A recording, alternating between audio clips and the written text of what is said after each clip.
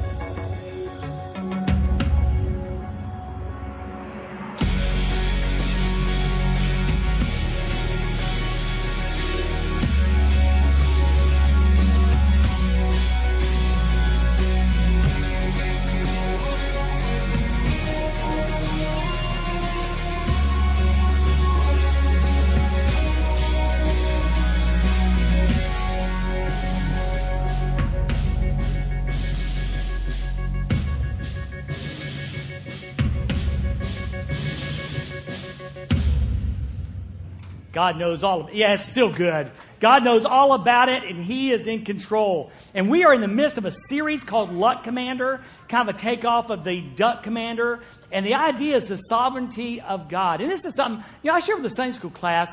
That's something we didn't really hear a whole lot about when I was growing up. I'm 60 now, been in church most of my life, and really didn't hear that. And the consequence of that is the concept or idea that, well, like we read about Wednesday night, chance and circumstance happens to everyone, and Satan can take pot shots at us, and then God tries to go on damage control and repair everything. But then we understand that God is all-powerful.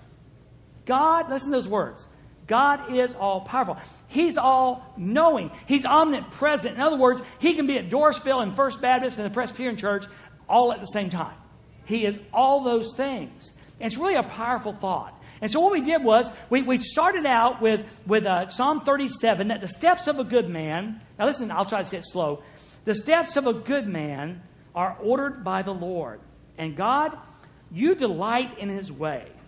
And even if he stumbles, he will not be utterly cast down, because you uphold him. And one translation says this way, with your strong arm. And I love that verse. And again, if you're looking for a life verse, what an incredible one or two, actually it's two verses, to nail down Psalm 37, 23, and 24. Then we looked at Abraham, who was a pagan, polytheistic God guy, and God just spoke to him. And he believed God, and God counted him for righteousness. And that was so cool, because that's us. We're pagans, and we believe God, and God counts it for us for righteousness. It wasn't performance. It wasn't keeping the rules. It was just believing God. And then we fast forwarded, and we looked at David and how God chose this little shepherd boy, and everybody saw, he's the run of the litter, and he's a shepherd boy, and God saw this king, and he became a man after God's own heart. And we taught that day how that's us, that we may be just a shepherd boy in the eyes of the world, but with God and God, what God wants to do, any and all things become possible. And then last week, we looked at Jesus and focused finality, and how He set His mind, He set His eye to the cross, and He refused to let anything stop Him from that, good or bad. And we talked about how God in His sovereignty knows exactly what's going on, and sometimes those are very difficult circumstances. But God still is aware of those circumstances, and He can bring good out of those circumstances to each and every person. And today, in fact, I bumped Peter from the sermon list. Paul. Today was just so cool. I made 2 sermons out of it, and I want to talk the next 2 weeks about Peter. Because you know why? Because I think a lot of Peters go to church. I think every week in our worlds, we see Peters. And Peters are nice guys, but they have this thing about failure, and we fail. And I said, when I see Peter, I see Dwayne, and sometimes I see in your life. And we wrestle with that. You know why? Because what comes along with failure is a nasty thing called guilt. In fact, I'm so good at it, I don't even have to do anything wrong and I feel guilty. I just feel guilty naturally. I get up in the morning, I feel guilty. It's raining and the farmers don't need rain. It must be my fault. I forgot the people starving in China. Somehow that must be my fault too. And just naturally this guilt thing comes on. And let me say this as a caveat outside the message, this. You know, we all hear voices. Did you know that? Kind of spooky, isn't it? But you know, there are voices that speak to our heart. And very often, we got to be careful because the voice of the devil and the voice of the Holy Spirit can sound very similar. So we got to be careful. And here's something, because again, normally you hear a voice and says, you're trash, you're scum, you're that. That usually follows a failure, and you have this feeling, okay? If you've not heard this or you've forgotten this, write this down. It's not mine. I heard it somewhere in my life, okay? If the voice that is condemning you, if the voice tells you how bad you are, if the voice tells you what a failure you are, if the voice is telling you how can't believe God let you in the family anyway, that's not the Holy Spirit. That's Satan. You need to hear that today. Because again, all of us fail at some point. Some of us fail bigger, but there's always that condemning voice. Watch out for Satan, because he wants to be the accuser of the brethren, the word calls him. Now, on the other hand, if the voice speaks and says that sin was wrong, that sin had consequences, that's the voice of the Holy Spirit. The voice of the Holy Spirit will seek to bring you back home. The voice of Satan will drive you further from God with guilt. So write that down and remember that, because it's a huge player in our lives and about failure. You know, I did a little internet search real quick this morning, and I said, so who are some great search? So I wrote in Google, great failures. So up pops this website, and it tells me, you know, about Abraham Lincoln. And y'all have all heard this one. You know, Abraham Lincoln, although this part I thought was really cool. In his younger years, Abraham Lincoln went into the army as a captain and came out as a private. In case you're not familiar with the military, that's not exactly how it's supposed to work.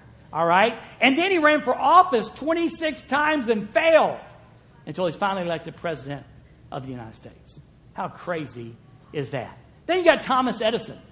Thomas Edison tried 1,000 times to create a light bulb. And someone said, you obviously have failed 1,000 times. He goes, no. And he said, I have learned 1,000 ways not to make a light bulb. And then there's of course, Albert Einstein. Albert Einstein was called lazy and was discounted in grade school. When he finally did graduate, no college would take him.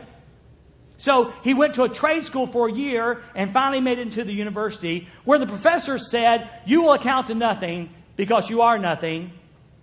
And then the only job he could get was at a government patent office. No one would even give him a teaching position. And then there's Michael Jordan. Michael Jordan says this. In my lifetime of basketball, I have missed 9,000 shots. 26 times the ball was entrusted to me to make the game-winning shot, and I missed.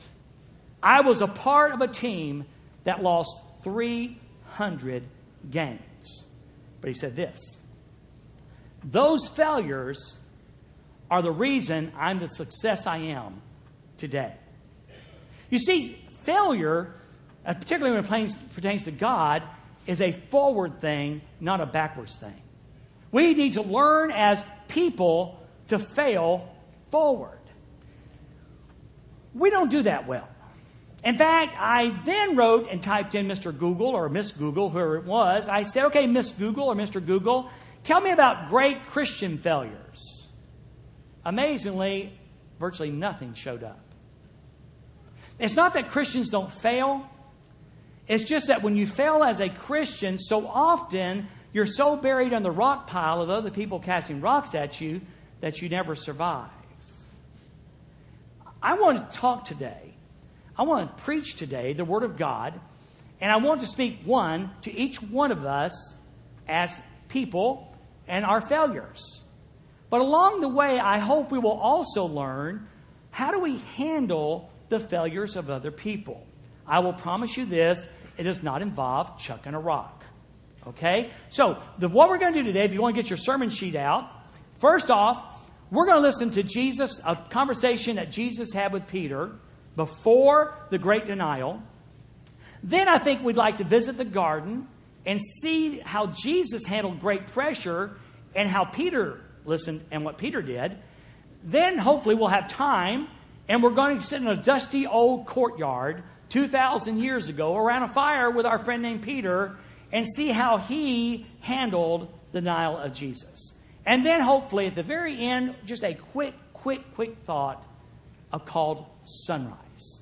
That's hope. And that will lead us into next week's message. So if you take your Bibles, please, and we're going to start out in Luke chapter 22, verse 31 through 34, or it's on your sermon sheet. If you got a bulletin, there's a sermon sheet in there. There's a few lines there where you can take some quick notes. Now, the first chunk of Scripture here is just pregnant with meaning. It really is. And the big caveat is that we see the sovereignty of God even in our failures. We see that when God even sees a failure in our future, He is there in that. He doesn't run and hide somewhere. He is there. And I love this passage of Scripture. Here's what it says. It's after the Lord's Supper. It's after the Lord's Supper. They're kind of walking to the garden, and Jesus says these words. He says, Simon, Simon, or Peter, Peter, look out. Now, I would write that down. If Jesus was here today, He would look out there and say, hey, Madeline, watch out. He'd go back here and say, hey, Ron, watch out. He'd go over here, Charlie, hey, Charlie, watch out. He would say our name and watch out. Because again, the circumstances that we read about are particular to Peter, but failure's not. Train wrecks are not. So he would say, Peter, Peter, look out. Now watch this.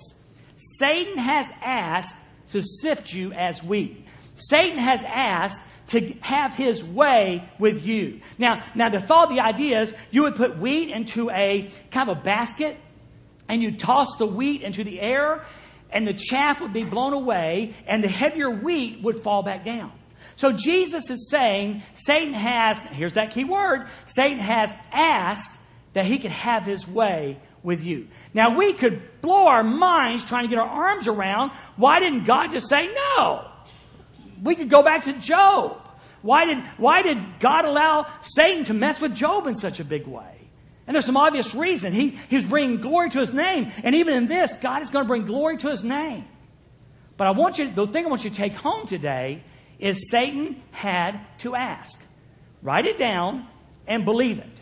Your God is in control. Nothing catches God by surprise. There are no circumstances out there where it's bigger than God and God juggling all the balls that God has to juggle misses them. Satan is not the creature that can sneak up on God or be greater than God. In fact, I'll ask you this. What is it in your life that's bigger than your God? And the answer should be nothing. Nothing. Not circumstances, not situations. God is greater than all. So take home that Satan had to ask. And again, there is a plan. There's a plan in God's sovereignty. You may say, why does God allow this in my life? There's a plan. And you may not see into eternity, but there's a plan. It happens when things are difficult and when things are good. In failure and in success, God will bring His plan to fruition. So Satan has to ask that he may sift you as wheat. Now, verse 32 is so powerful. But I have prayed for you. Isn't that good? Come on now. Isn't that incredible? I have prayed for you. You're going, but Dwayne, my name's not Peter. Jesus didn't pray for me. Quatuor? That's French for our, I think. It's not French, is it? Anyway, what do you mean? In John chapter, I'm trying to lighten y'all up a little bit. In John chapter 17, the Lord Jesus, say the Lord Jesus, prays these words. Father, I do not pray for these, His apostles alone, but for those who will believe in me through their words. Look me now. I want you to go with me back 2,000 years ago. And Jesus Christ had you on His mind. When He prayed those words, He would go forward and say, Laverne and Bill and just on it would go and names. And there's Sandy over there. Jesus prays for you, prayed and prays for you. He's the great interceder even today for us. Isn't that powerful? And so Peter gets prayed for by Jesus. And here's the prayer. I pray that your faith may not fail. And by the way, I need to tell you something. Peter's faith didn't fail. Peter's going to fail in actions, but he didn't fail in his faith. Hang in there. Hang in there. You may well fail in it. In fact, if you're sitting there going, I ain't never failed. Well, you failed the lying test. Okay, you failed that one. All right. We all have failed to one degree or another. So I've prayed for you that your faith will not fail. And you, now watch this.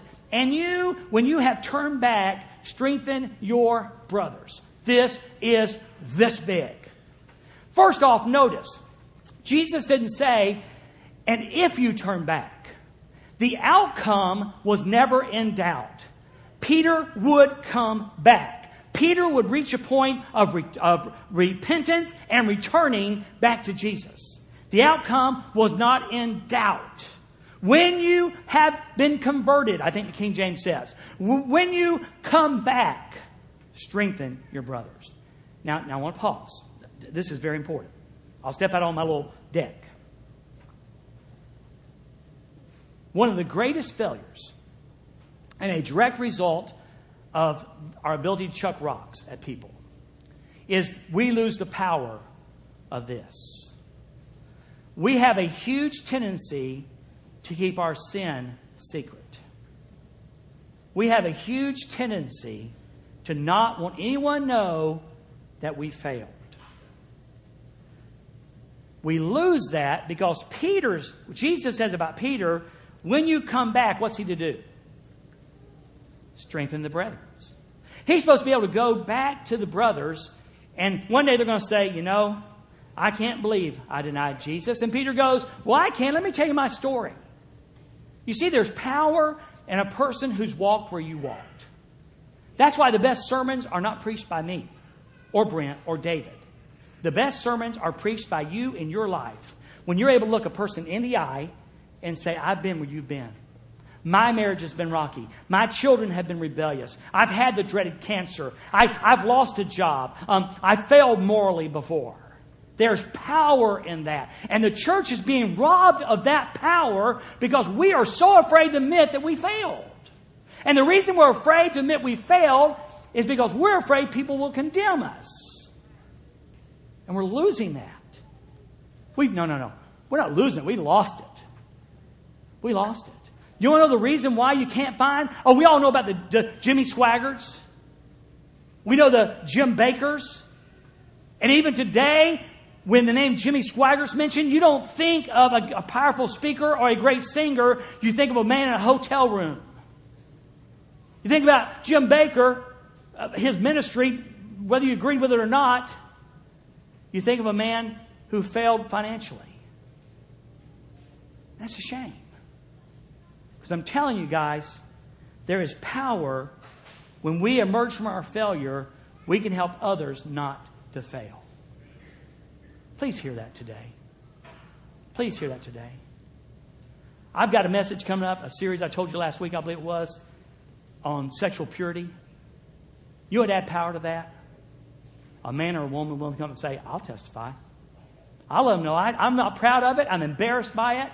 But if it will help someone not to walk where I have walked, I'll share. I'll share. I failed financially. When you preach about money, I'll let them know about bankruptcy because I've been there. And if it'll help someone not walk that path. See, we are family. And I'm telling you, there's power when family connects in that way. And we've got to do what Jesus did. Jesus didn't go ahead and stone Peter for the future failure. He said, I'm going to pray for you. And when you're converted, I'm not going to sit you on a shelf. I want you to work. Failures can work. Say that with me. Failures can work. I know there's circumstances, especially with pastors. I understand that. But I'm telling you, there's a healing work for most failure situations where you've walked there, you can help somebody. So Jesus says, when you're converted, strengthen your brother. Now this is the hard part. In verse 33, Lord, he told him, I'm ready to go with you both to prison and to death. What do you see there? Peter said, I won't fail. I won't fail. And if you're here today and your mentality, your thought is, I will never fail morally. I'll never fail financially. I'll never fail with my character. Danger, Will Robinson, danger. When you are to a point when you think you can't fail, Satan has got you right where he wants you, and Katie bar the door, you better watch out. Katie bar the door, you better watch out. Not me, Lord. You obviously are talking about John, or you're obviously talking about James, or maybe you're talking about Bartholomew. He was just an honorable mention in the list anyway. Not me. And gosh, look what Jesus says.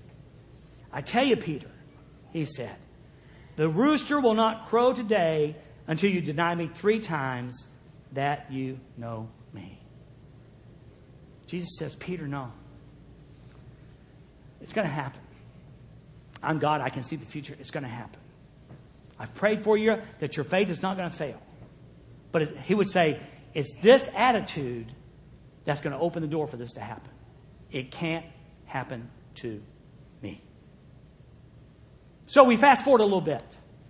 They're walking probably anyway while this is happening. And we find ourselves now in the Garden of Gethsemane. Now this is important not because it's an easy thing to preach. You know, preachers love the easy things. But again, it's so pregnant with meaning. But there's an important part that you've got to see about Peter in this failure thing. Let's zip through this real quick. This is Mark chapter 14, verse 32 through 38. Then they came to a place called Gethsemane, and he told his disciples, sit here while I pray. And then he took the 3, Peter, James, and John with him, and began to be deeply distressed and troubled. Now, does that say something? Do you see the human side of Jesus? He became to be distressed. In fact, I think this is Holman Christian Standard, I believe. The word was horrified that they used, and I actually changed it. I didn't even want to use the word. But what you need to know is that Jesus was in deep, deep, deep distress. And He's the Son of God. Don't be discouraged when you get there, because the Son of God's been there with you. In fact, you want to know something?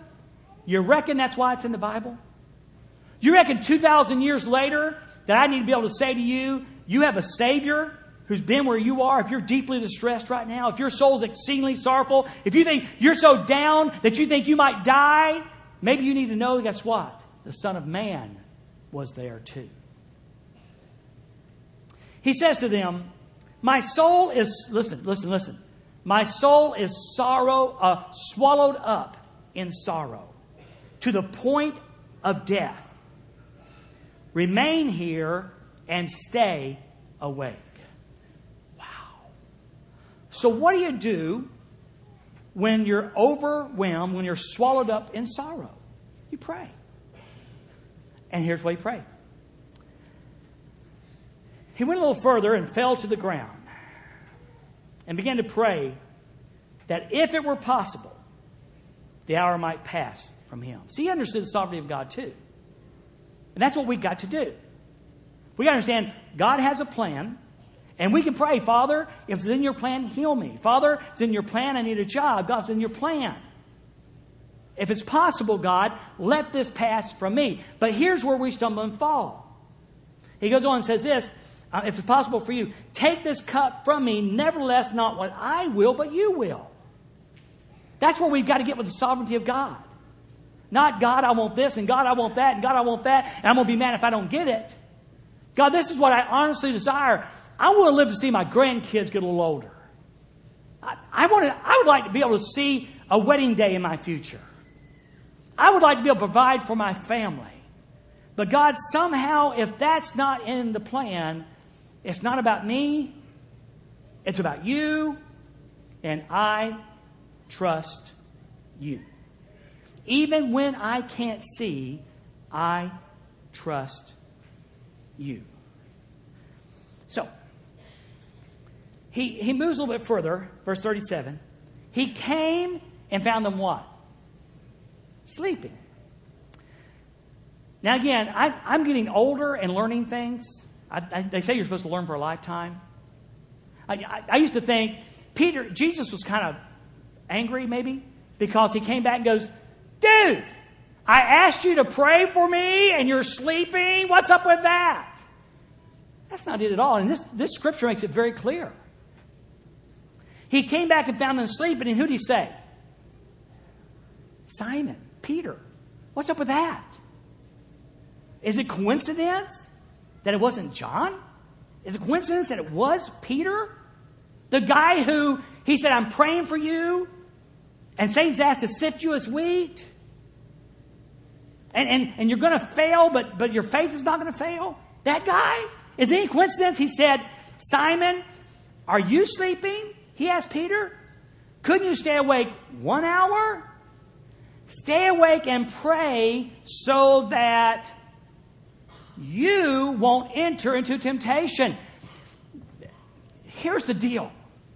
Jesus had a prayer meeting. He invited 3 guys particularly to the prayer meeting. And he said, here's an opportunity. I'm going to go over and pray. You need to pray too. But what was Peter supposed to be praying about? Simon, Simon, look out. Satan has asked to sift you as wheat. I prayed for you that your faith will not fail. And you, when you have turned back, strengthen your brothers. What was Peter's prayer meeting supposed to be about? I'm sure Jesus was somewhere in the factor. But somewhere it was Jesus and Peter's on his face, should have been on his face before God, saying, God, Jesus has told me that there's a possible failure in my life, and God, I need your strength. That's what the prayer meeting should have been about. And what was he doing? What was he doing? Now I'm going to tell you something. Again, learning a little bit more about this stuff. So often failure is intimate in our life because we don't pray. We do not pray. If you're not waking up in the morning, and don't think I'm Mr. Spiritual because you know better, but if you're not waking up in the morning saying something like this, God, please watch my eyes today because they have a tendency to look at things I shouldn't look at. And God, would you please guard my ears? Because they have a real tendency to hear what I should not hear. And God, would you please fill my heart with you and let my heart lead up to my mind because it processes information. Because this thing that these 2 things are attached to flies off and says things that are not very nice. And you said that the abundance of the heart, the mouth speaks. And I want my mouth to speak good. So would you fill my heart and fill my brain so my mouth will talk right? If you're not saying something like that, do you find yourself in trouble a lot? And I can't explain this to you, but trust me, I'm your pastor. The day somehow that the dog scratches at the door, or the phone rings, or I got to go to the hospital way early and I forget to drive on the way while I'm driving, the times that I don't have that conversation with God, these things want to wonder more than normal. These things want to hear more than normal. And this thing wants to say things that are worse than normal. I'm trying to help you, folks. The way to avoid, a large chunk of the way to avoid failure is prayer. I just wonder, what would have happened if Peter, instead of sleeping, had been praying? What if you had been praying more? Would you experience the moral failure? The financial failure, the character failure. If you'd prayed more, would you have been a better mom or dad? Would you have been a better friend? If you'd prayed more, would you gossip less? No. It just seems logical to me. Looking at Scripture.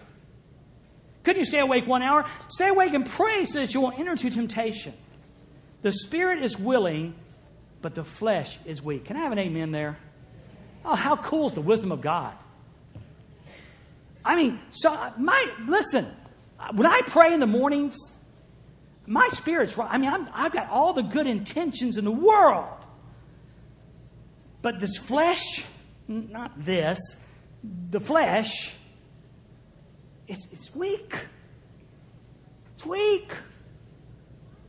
That's why those eyes want to wonder. That's why the ears want to hear. That's why the mouth wants to speak. It's weak. It's not that my spirit's bad. I just don't turn my flesh over to God like I oughta. Ever experienced that before?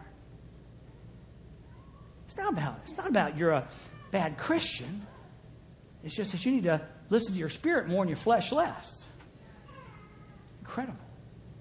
Jesus understood, and he knew. So, we keep walking now. They've arrested Jesus. All the apostles scatter like sheep, like a covey of quail. They're gone. And now we find ourselves in that dusty courtyard, okay, outside of Pilate's house. Or Herod's house, excuse me. Whose house are we in front of? The high priest's house. I'll get it right. So we're in this courtyard. Now listen carefully. They seized him, Jesus, and led him away and brought him into the high priest's house. Now, I try to be careful not to make more of Scripture than Scripture says. But at the same time, when there's a detail that's included, there must be a reason why it's included. Okay? Look what it says. Meanwhile, Peter was following at a distance. Here was Jesus. He was back. There must be a reason. It was fear, some other things. There must be a reason that's included. But I will tell you this. When we follow Jesus at a distance, we get in trouble. Especially in major failures of your life, integrity, character, morality, you mark it down. It is preceded by a distance following of Jesus. That or pride, which is a distance follow of Jesus. The closer you are to Christ, the less likely you'll fall into failure. Distance can lead to failure. So Peter's following at a distance. Verse 55, they, the folks, lit a fire in the middle of the courtyard and sat down together, and Peter sat among them. There must be a reason why that detail is there. But for us this morning, it speaks very loudly.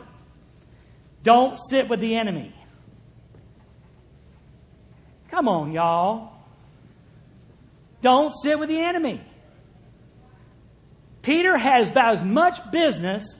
Now, I'm proud that Peter was at least there. The rest of the guys all ran. But he should have found a nice corner in the courtyard by himself and had another little prayer meeting.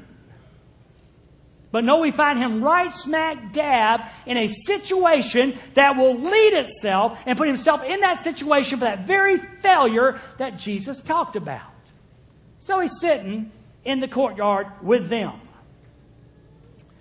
When a servant saw him sitting, another one says a young maid, so it's probably I heard Aunt Stanley say one time, a middle schooler, okay, saw him sitting in the firelight and looked closely at him. She said, this man was with him too.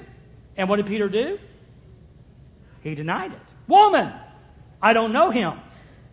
After a little while, someone else saw him and said, you're one of them too. Man, I am not, Peter said. Can we just pause here for a moment? Does anyone here besides me want to say, Peter, what are you doing there? You know, hit me once, shame on me. Hit me twice, shame on you. Or vice versa. Yeah, vice versa. Why is Peter still there? Gosh.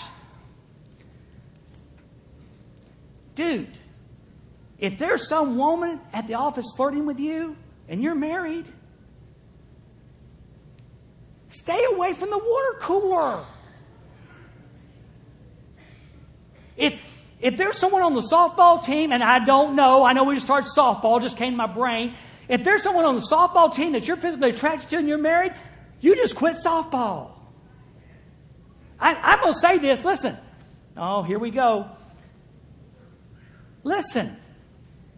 If there's someone at work you can't handle, find another job. Because I'm going to tell you what. It's probably a lot easier to find another job than a new wife.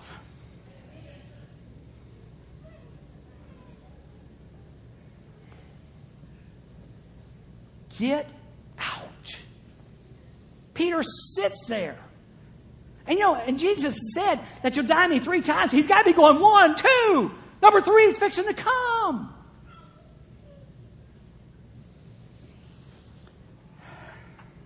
And after about an hour later, another kept insisting, this man was certainly with him since he's also a Galilean. But Peter said, man, I don't know what you're talking about. And by the way, another gospel records, and he cursed. He cursed. Immediately while he was still speaking, a rooster crowed. Boom. At any point, Peter could have walked, and he didn't. When David was having the gazing thing at Bathsheba, the Old Testament David and Bathsheba thing, he was watching her take a bath. At any moment, he could have turned away. When he called and said, "Who is this woman?" "Oh, well, this is Uriah's wife. She's married." He could have turned away. When he said, "Go get her," he could have turned away. How many times does God have to send a helicopter to rescue in a flood before we get on the helicopter?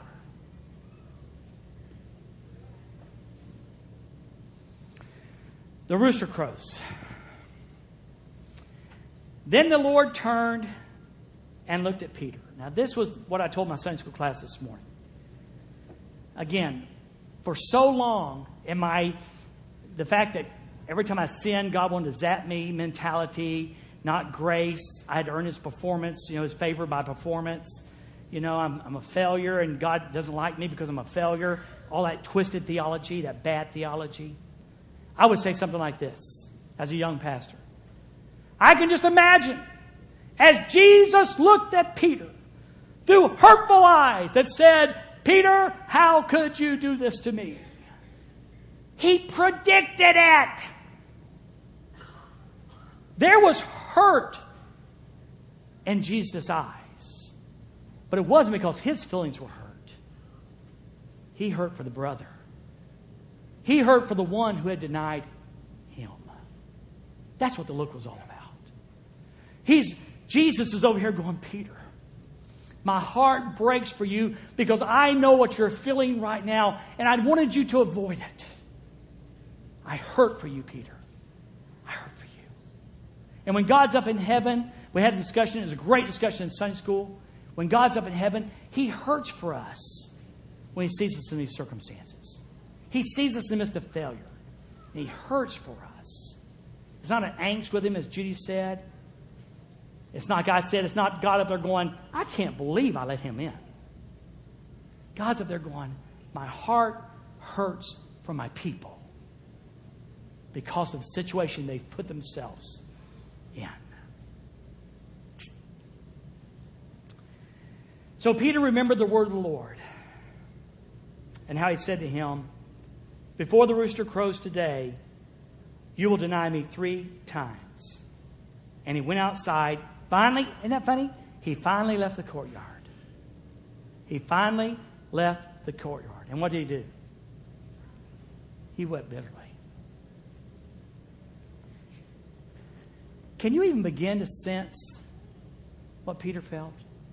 See, this would be so much powerful today if we could get where he is right now. Have you ever heard a story? Jeremy, I still can't get over Garrett. For some reason, when I saw Garrett come in that restaurant, I just sensed I was in his world of hurt. And I can't get him off my mind, bro. This man came in and was obviously so broken, dysfunctional. I said, Jeremy, what's the story of him? Well, his name is Garrett, and he told me some things about him, which I don't need to repeat right now. But I got into his world. If we could get into Peter's world, this scripture, I know it's a story you've heard a dozen times, but if we could get into where Peter is, it would help us today. Imagine the brokenness. Imagine the hurt that he felt, the disappointment. And we all probably at one time or another come to some degree of this tenure with God, this point with God. Sometimes we walk. I can tell you stories of people I talked to who used to go to church every single week. They weren't mad at the preacher, but some circumstance came and they walked. They've not come back. I can tell you stories of people who did have a catastrophic failure in their life. Character, integrity, financial, bad decision, moral.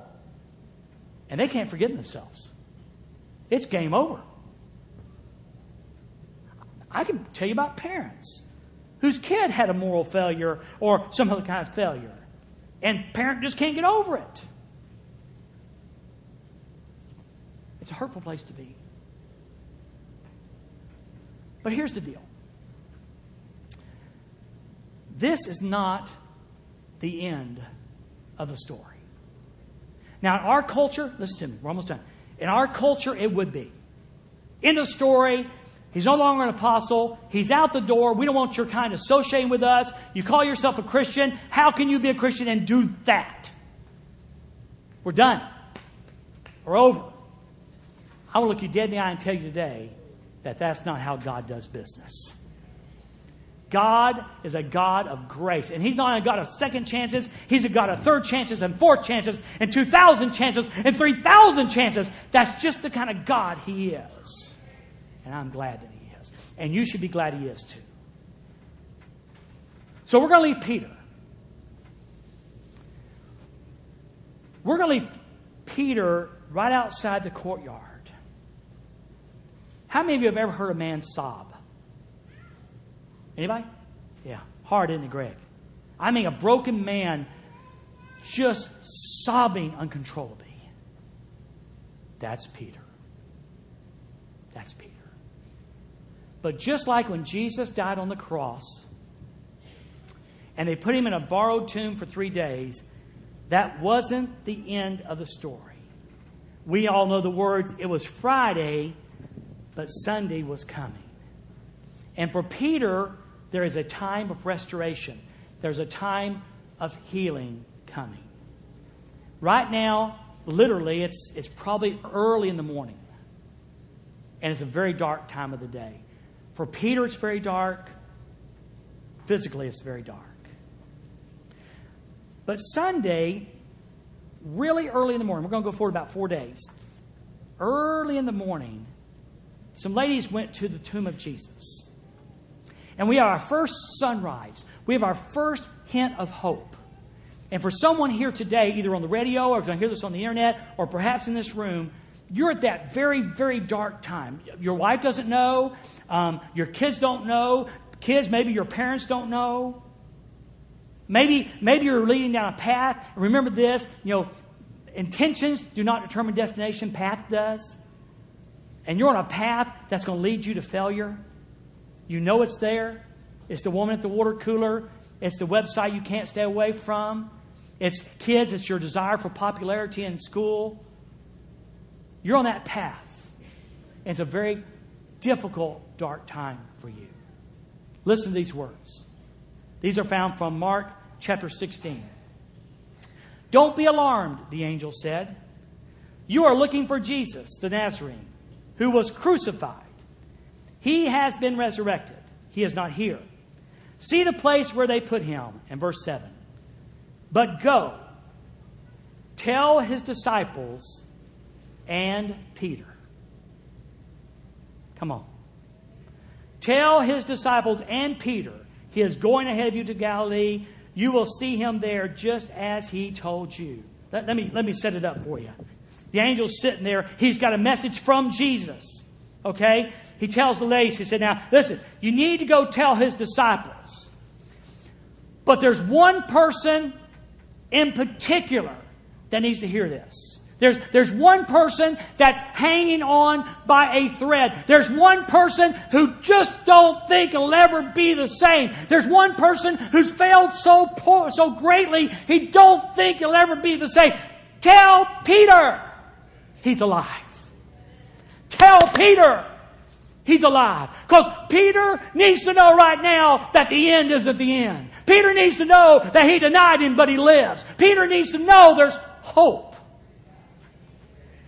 And some of you today need to hear that desperately. God has sent you a special message today through His Word that there is hope. This failure is not the end. And next week, we're going to dive into one of the most powerful chapters in the Word of God in the New Testament, John chapter 21. And see how our Savior masterfully restores Peter and sends them out with a new task at hand. Would you bow your heads, please? So how about you today? Perhaps you're here today, and for you, this is all new news. You didn't know there was a God who loved you. You didn't know there was a God about grace. You thought God was just waiting to send the lightning bolt your way because He hated you. And you've heard today, for God so loved the world that He gave His only begotten Son, that whosoever believes in Him should not perish, but have everlasting life. Discount what a lot of churches or pastors would tell you about God. He loves you. How much? He allowed Jesus, His Son, to die on a cross for you, paying the price for your sin. You know, it'd be my privilege today to stand down here. If you'd like to know more about Jesus, more about forgiveness, more about grace, more about starting over, more about hope in dark situations, I'd be glad to share with you about my friend Jesus Christ.